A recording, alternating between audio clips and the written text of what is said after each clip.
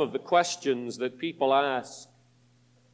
And tonight, we look at this one about life after death. We'll take your Bible and turn to 1 Corinthians 15. We'd like to read verses 42 through 49. While you're reaching for your Bible, remember the wonderful opportunities coming our way, the singing Christmas tree, where you can invite your friends and neighbors to come with you, get an extra ticket or two at the ticket booth for them. It's a soul-winning venture. Our Christmas tree lot is now available, and utilize that to support the children's ministries of our church. These are great days, wonderful days of opportunity. Use them every service, designed to touch need and help people. The bulletin gives you the full schedule. I trust you will follow it carefully, and particularly read that section about the open prayer hours in the prayer room. Some of you need to take those hours and pledge yourself to that same hour every week in our prayer room. Let's fill up the schedule. It's our desire to have somebody here praying round the clock. And if you will look at that schedule that shows us the hours that are available, we would appreciate many of you stepping in and helping us out. Beginning at verse number 42 of 1 Corinthians 15, could I prevail upon you to stand one more time? It just seems so right when we read the Word of God to stand. And let's do it like we do on Sunday morning. I'll read verse 42 if you'll follow with verse 43 and right down through the 49. So also is the resurrection of the dead. The body is sown in corruption, it is raised in incorruption.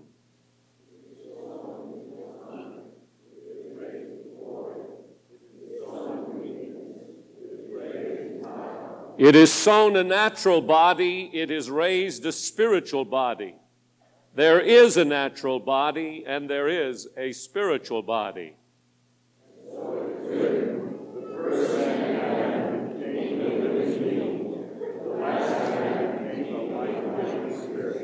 However, the spiritual is not first, but the natural, and afterward the spiritual.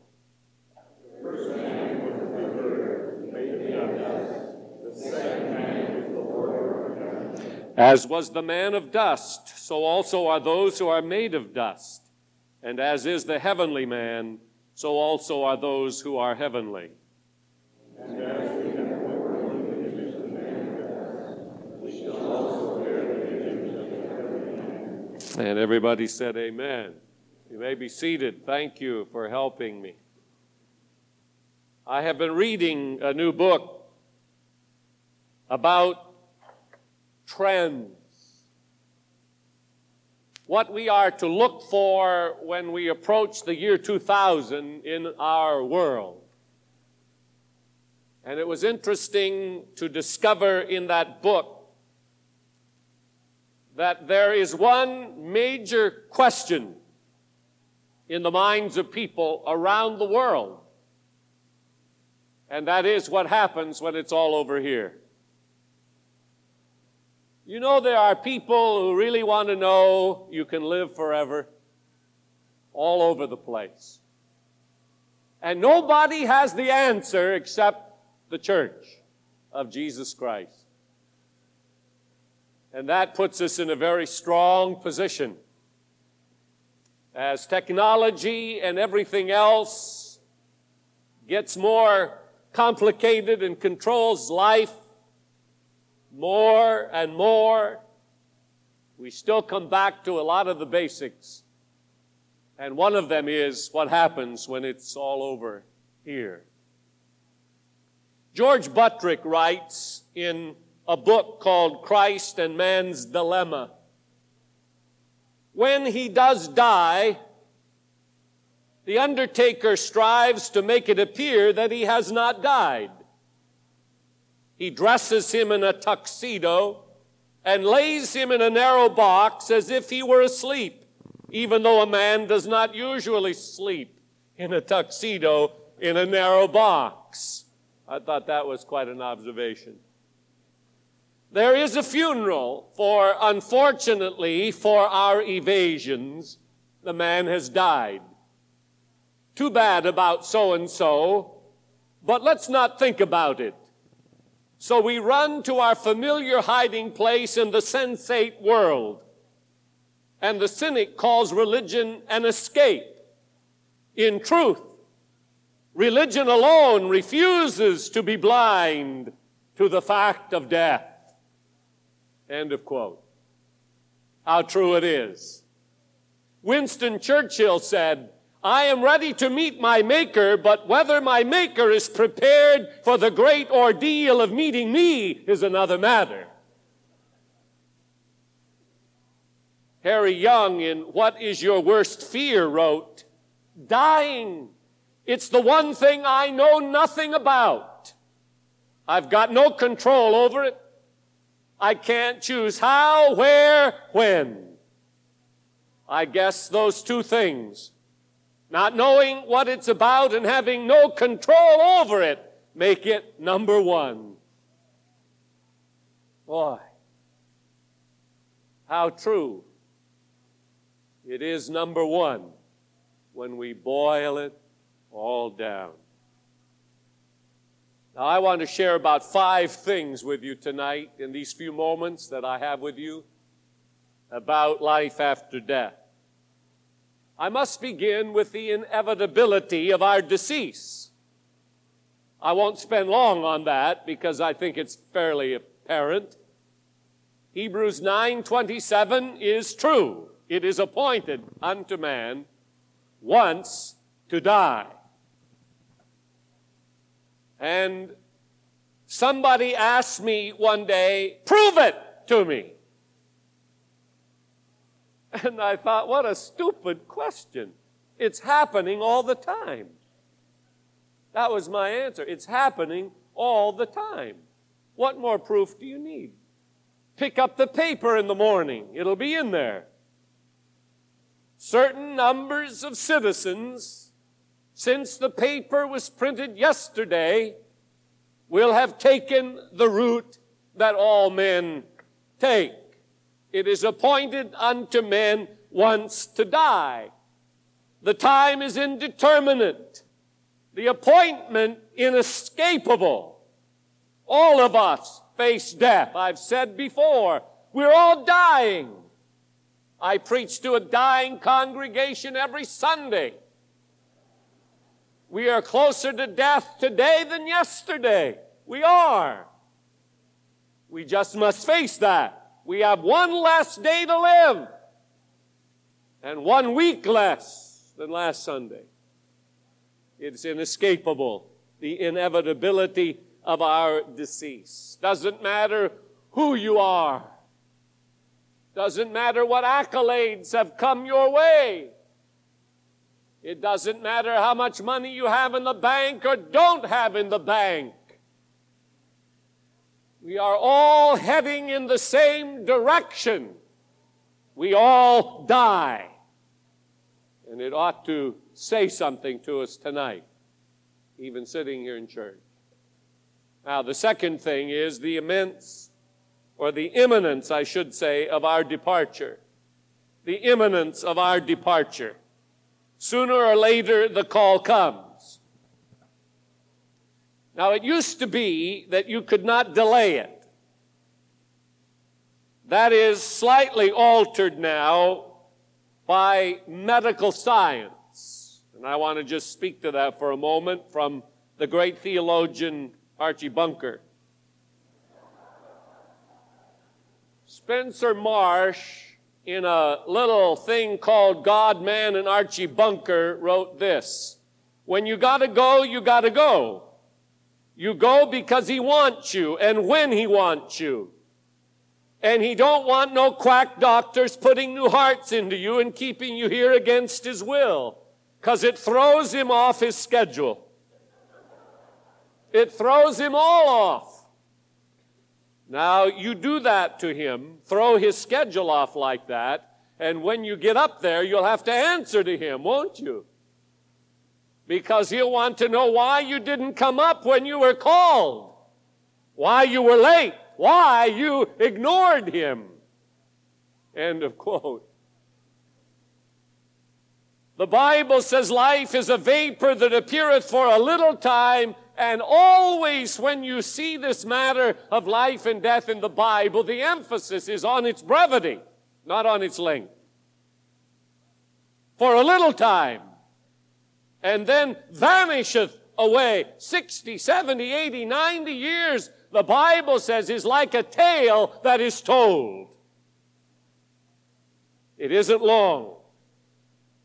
Preparation for this inevitable event is wise, because the call could come today, the call could come tomorrow, it could come suddenly. So it's wise to prepare. It is unwise to procrastinate, to put it off. Boast not thyself of tomorrow, for you know not what a day may bring forth. And fool, Jesus said, this night your soul shall be required of you. Yet we are a people of procrastination rather than a people of preparation. It is far easier to put it off than it is to face what we ought to do to get ready. That's why we have services like this. That's why we beam messages out over the radio and in every way that we can to a listening ear and a hungry heart, so that they can prepare and stop putting off the inevitability of death. They need to get ready. Today is the day of salvation. Sir, don't leave this building tonight without making sure you're ready to meet Christ. Lady, don't leave this building without making your peace with God. Young person, don't you walk out those doors until you can say, Jesus is my Savior and I'm ready to die. Because you don't know whether you have a tomorrow or not. None of us do. We need to prepare now. Thirdly, the implications of our death. This is something that we don't think about often enough. One of the implications of our death is divine judgment. After this, the judgment, Hebrews 9:27 says, it's appointed unto man once to die, but after this, the judgment, divine judgment. Man tries to suppress the knowledge that we are all accountable to God. He doesn't want to think about it. He doesn't want to talk about it, but inwardly he knows he's going to face God. You walk out on the street, talk to anybody on the street. Inwardly they know. Mentally, they may not have come to the point of understanding it, but inwardly, they know they're going to have to face a judgment. Acts 17:31 says, he has appointed a day on which he will judge the world in righteousness by the man, capital M, by the man whom he has ordained, Jesus Christ by name. Judgment is expected. But there are two groups that face the judgment.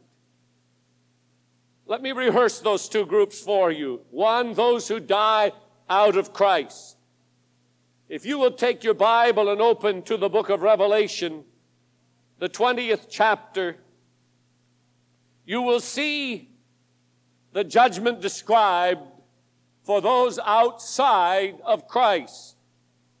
Verses 11 through 15 graphically portray what they face.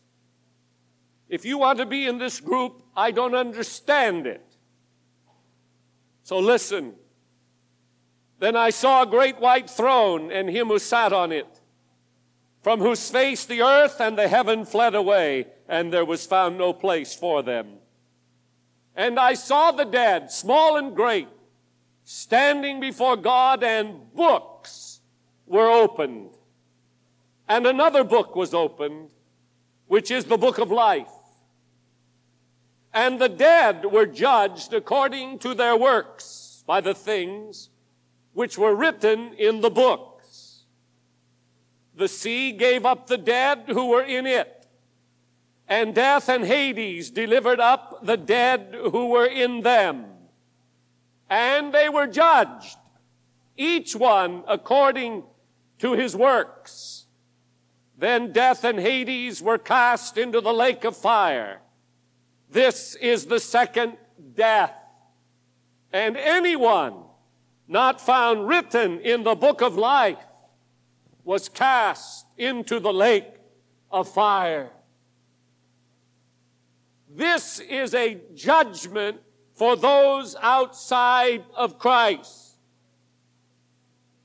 Every person who has ever lived and has not trusted Christ as Savior will be in that company described in verse 12.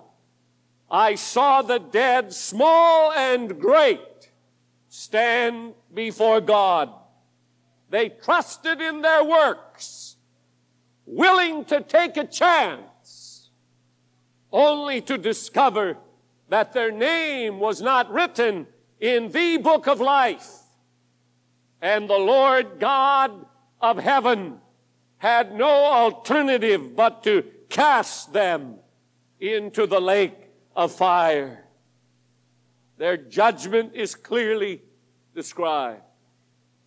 The other company are those who died in Christ, not by works of righteousness which we have done, but according to his mercy he saved us.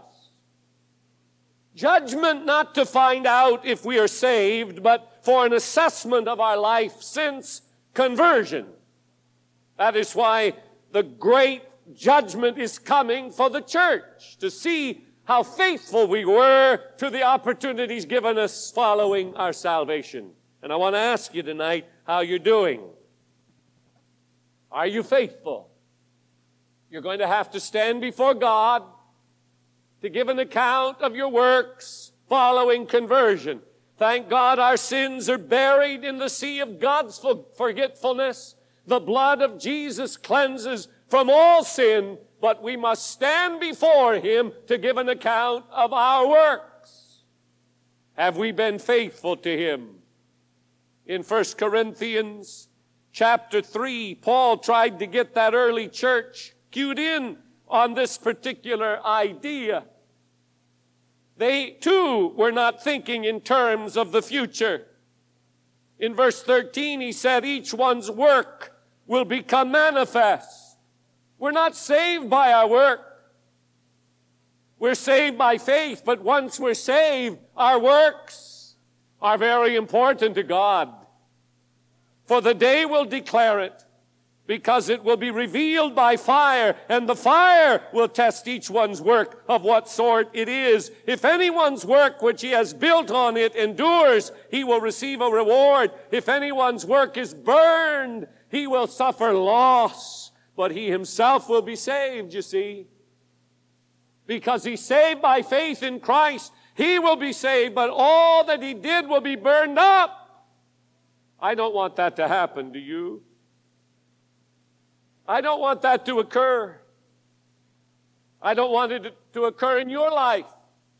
So I'm here to challenge you tonight to remember that God's mercy has reached you, and now he expects you to live for him and to serve him. He expects you to pay him the tithe, to give him your offerings. He expects you to get involved in some way in kingdom business through the church that he has established on earth. He doesn't want you to just sit and soak. He wants you to get busy and do something for his glory. And you'll be judged for your lack or your ability of doing that. Absent from the body, Paul said, for the believer, is to be where? Present with the Lord. I love that passage. I like the way Paul looked at death. He perhaps gives us more on the subject than anybody else in the Bible. 2 Corinthians chapter 5 is another one of my favorite passages describing this experience for the believer. 2 Corinthians 5, for we know that if our earthly house, this tent, see, that's a great picture, this tent, if it's destroyed, We have a building from God, a house not made with hands, like a tent. It's eternal in the heavens. You can picture a tent being hit by a storm and just being picked right up and uprooted and torn down, which is the way these bodies are. They're like tents.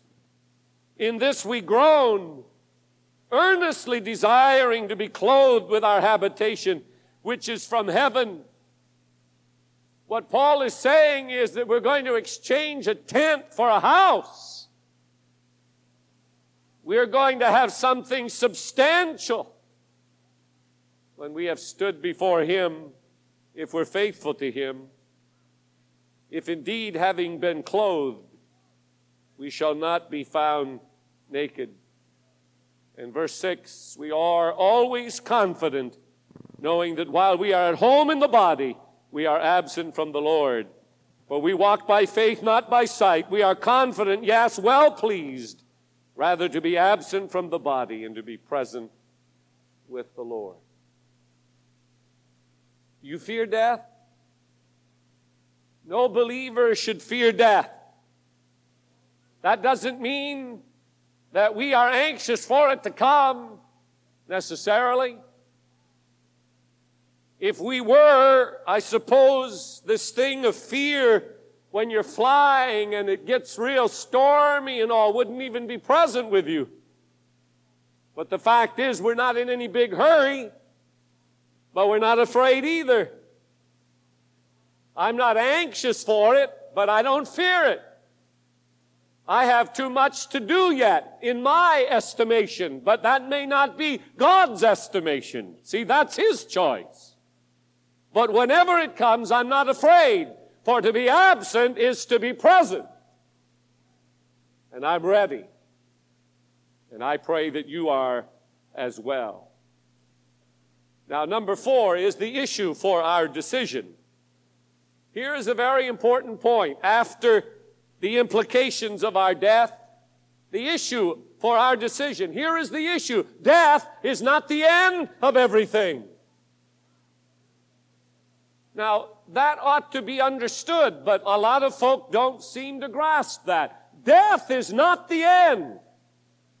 You see, people take their lives every day thinking that is going to end it. It doesn't. It does not end anything. Where did we get the idea that solves problems? It's not certainly from the Bible. Now look with me at John chapter 5. Jesus speaks in John 5:28 and 29 about life and judgment. And He says, "Do not marvel at this, for the hour is coming in which all who are in the graves will hear His voice and come forth. Those who have done good to the resurrection of life, those who have done evil to the resurrection of condemnation." Then go back up to verse 24, where He begins this section. And He says, "Most assuredly, I say to you, he who hears my word and believes in Him who sent me has everlasting life and shall not come into judgment, but has passed from death into life." And that passing from death into life is eternal. It has no ending. Just because there's a funeral does not end anything that began when a person made his choice. One generation of Christians will not experience death. The Bible teaches us also. And we may be that generation.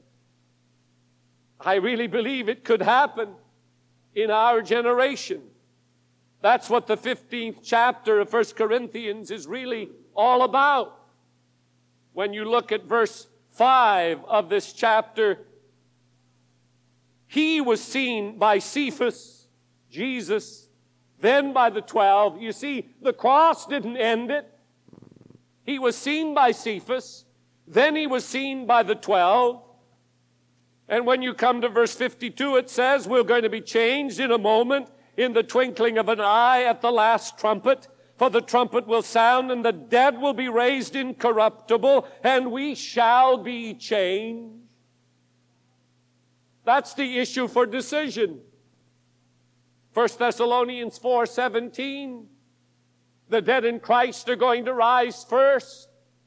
We which are alive and remain are going to be caught up together with them in the air, and so shall we ever be with the Lord. Hear me tonight, friends. The issue for our decision is that death is not the end of everything. It is but a transition into that which really matters and that which lasts forever. I have used this line many times in funerals. I heard it from E. Stanley Jones years ago. He said, death is but the anesthetic God uses while He's changing bodies. And I've never heard anything better. Listen to me. I don't know if you're here with suicidal tendencies, but please, in the name of Jesus, get them out of your mind.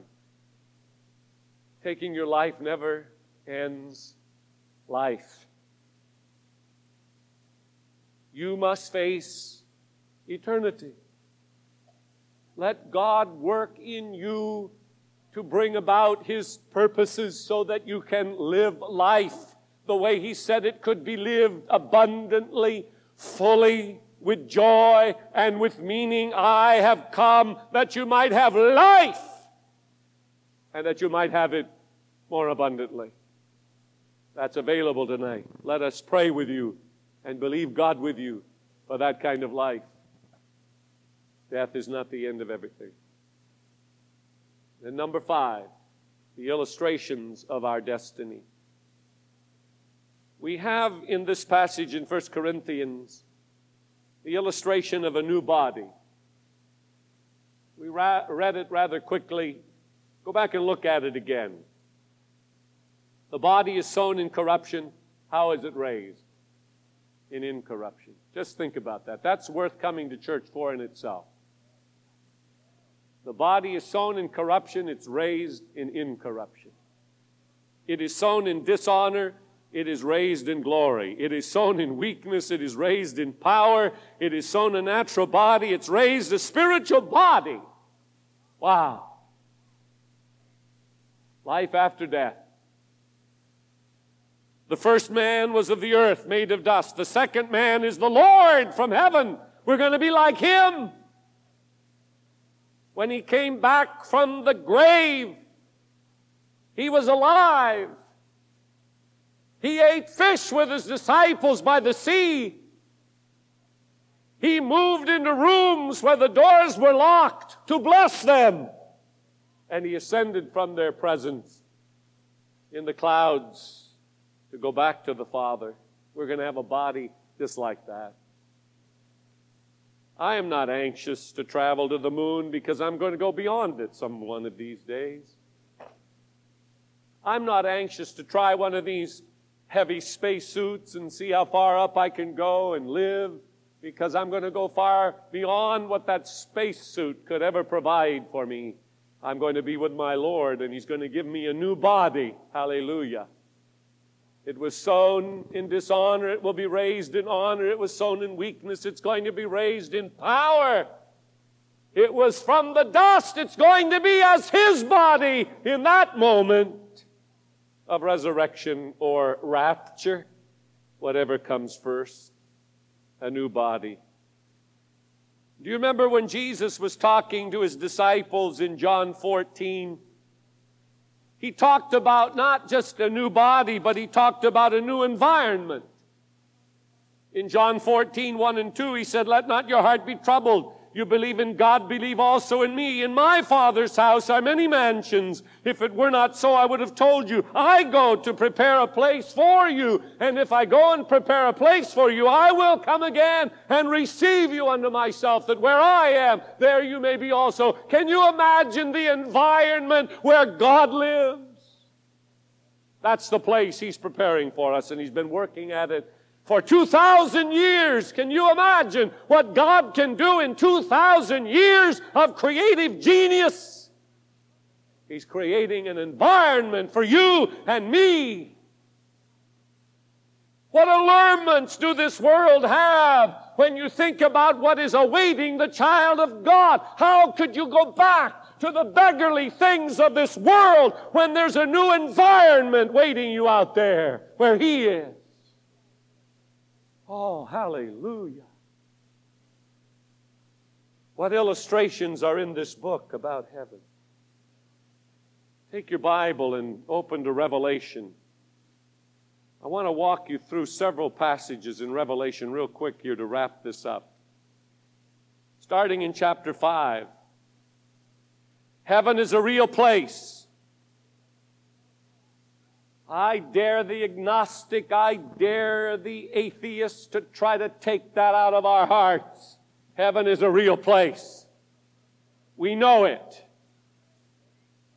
People have had glimpses of it. John had a revelation of it. And it's been recorded and kept for all of these years.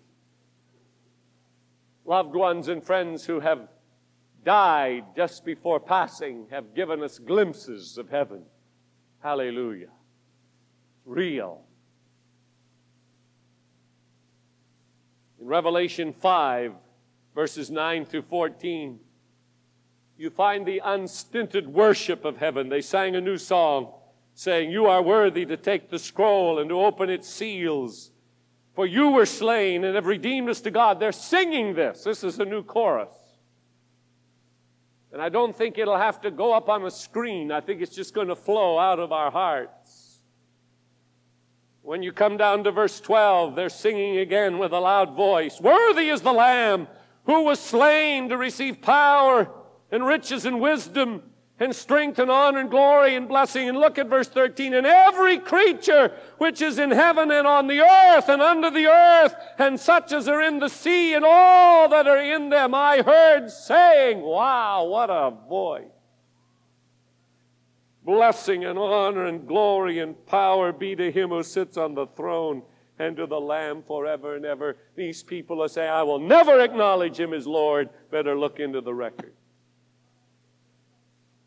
Seems like John saw everybody and heard everybody, wherever they were, acknowledging Him for who He is. Unstinted worship in that wonderful place. Revelation 7, verse 9, we have what we call a United Nations, which is anything but united. But look at verse 9 of chapter 7. "After these things I looked, and behold, a great multitude which no one could number, of all nations, tribes, peoples, and tongues, standing before the throne and before the Lamb, clothed with white robes, with palm branches in their hands, and crying out with a loud voice, saying, Salvation belongs to our God, who sits on the throne, and to the Lamb." You talk about United Nations. There it is.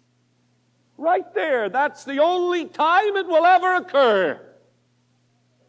Right there in Revelation 7. People of all nations, tribes, languages. They're going to be united. They're going to be doing the same thing, blessing Him who sits on the throne. Wow. Heaven is a real place. Unlimited honor going to Him who sits there. Look at verse 12. They said, "Amen. Blessing and glory and wisdom, thanksgiving and honor and power and might be to our God forever and ever. Amen." Ultimate honor given to Him who deserves it. What a place heaven will be. Flip over to Revelation 22. There are several things in Revelation 22. Universal healing. "And He showed me a pure river of water of life, clear as crystal, proceeding from the throne of God and of the Lamb. In the middle of its street and on either side of the river was the tree of life, which bore 12 fruits, each tree yielding its fruit every month. And the leaves of the tree were for the healing of the nations." Universal healing. In that day there will be no sickness, there will be no disease, there will be no chaos as we know it today. Oh, what a place heaven is going to be. Look at verse 3. Uninhibited living. There shall be no more curse. Boy, I've got that underlined. There shall be no more curse. My lawn in the backyard looks terrible. I've got some kind of fungus in it. It's just like a curse. Once it was beautifully green. I was proud of it. Now I don't want anybody to look out the back window till I have a chance to rectify the problem. And I don't seem to find a chance. I keep the drape drawn so nobody can look out to the back. But there will be no curse. No more fungus among us. No more thorns, no more weeds. No more headaches. Hallelujah! Universal healing and uninhibited living. No more late airplanes.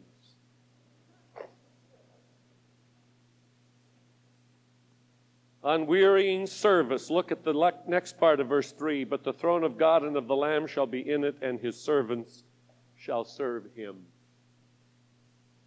When you've got a lot of energy and you have a lot of things to do, one of the most frustrating things is to get tired because you still have things to do. You want to keep going, and yet the body says you'd better slow down. I have news for you. According to the Scripture, heaven will be a place where his servants serve him, and there will be no weariness in the doing of it. Hallelujah. His servants have one desire, to serve him, and they will do it day and night. Unwearying service. Look at the next verse. Undarkened vision. They shall see his face, and his name shall be on their foreheads. They shall see his face. How many of you in recent days have gone through something that seemed that his face could not be seen? It was obscured from your presence. Just raise your hand. Just go ahead and admit it. Sure, we all walk through those kinds of times. You pray and it doesn't seem to get above your head. Heaven, this place after death for the believer knows no such bounds. His face will be seen. His name will be in our foreheads. Undarkened vision. Utter recompense will be there. There shall be no night there. They need no lamp nor light of the sun. For the Lord God gives them light, and they shall reign forever and ever. Hallelujah. You'll never have to argue in heaven about eternal security. Because that's what it's all about up there. It's eternal. Forever and ever. How many times do you see that coming at you in these verses? Forever and ever. Forever and ever. Forever and ever. Unending day. Forever and ever. And undisputed authority. The Lord God gives them light, and they shall reign forever and ever. Reign. You know what it means to reign? It means you have authority. The devil can't get in. None of his imps can sneak one in on you. You're going to be reigning with him. With unlimited authority and unlimited power to do the will of God forever. Friends, all of this down here is but a trial period. It's just rehearsal. It's practice. It's the proving ground as we prepare for the big event that is going to take place when we move in to the presence of God. Life after death, it's just as sure as the nose on your face. Judgment for the believer is a judgment of his works. Judgment for the unbeliever is eternal judgment because you rejected God's only method of salvation, Jesus Christ, his Son. Faith in him. Where will you spend eternity? One thing we often forget: death doesn't end life. Booth Tucker of the Salvation Army gave us a story from years back that I want to close with tonight, speaking of the sufficiency of Christ. In Chicago one day, Booth Tucker had preached, and from the throng a burdened toiler came and said to him in front of the audience that Booth Tucker had preached to, "Booth Tucker, you can talk like that about how Christ is dear to you and helps you, but if your wife was dead, as my wife is, and you had some babies crying for their mother who would never come back, you would not say what you are saying." Just a few days after, Booth Tucker lost his beautiful and nobly gifted wife in a railway accident, and the body was brought to Chicago and carried to the Salvation Army barracks for the funeral service. Booth Tucker stood up after the funeral service, and he stood by the casket of his dear wife, looked down into the face of his silent partner, and said, "The other day when I was here, a man said I could not say Christ was sufficient. If my wife were dead and my children were crying for their mother, if that man is here, I tell him that Christ is sufficient. My heart is all crushed. My heart is all bleeding. My heart is all broken. But there is a song in my heart, and Christ put it there. And if that man is here, I tell him that. Although my wife is gone and my children are motherless, Christ speaks comfort to me today." That man was there, and down the aisle he came and fell down before the casket and said, "Verily, if Christ can help us like that, I will surrender to him." Right there on that spot, that man was saved and got ready for heaven. Friends, that's what this gospel does.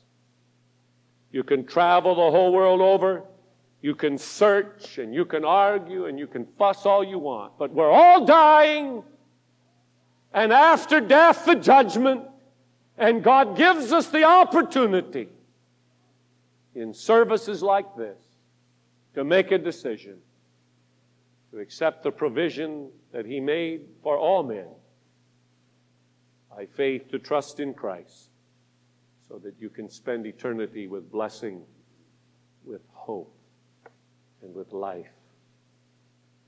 It's your choice. I can't force it on you. Nobody on this earth can force it on you. It's a free gift.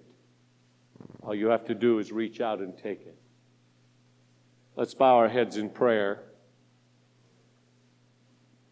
If you're here tonight and you need to have the assurance that you're ready to die, Jesus Christ is the only one I've ever met that can give you such assurance. I plead with you to make him your choice tonight. Don't leave it up to chance.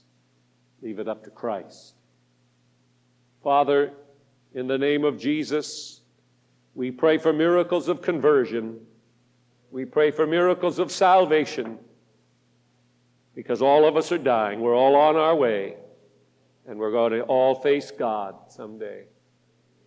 So, Father, let young people decide. Young marrieds, moms and dads, older people, whoever's here without assurance, may they choose tonight to follow Christ. And Father, for those who have been beat down and they just feel like life isn't worth it, may they know that it's just a brief time, and then we're going to go, and we're going to be with him.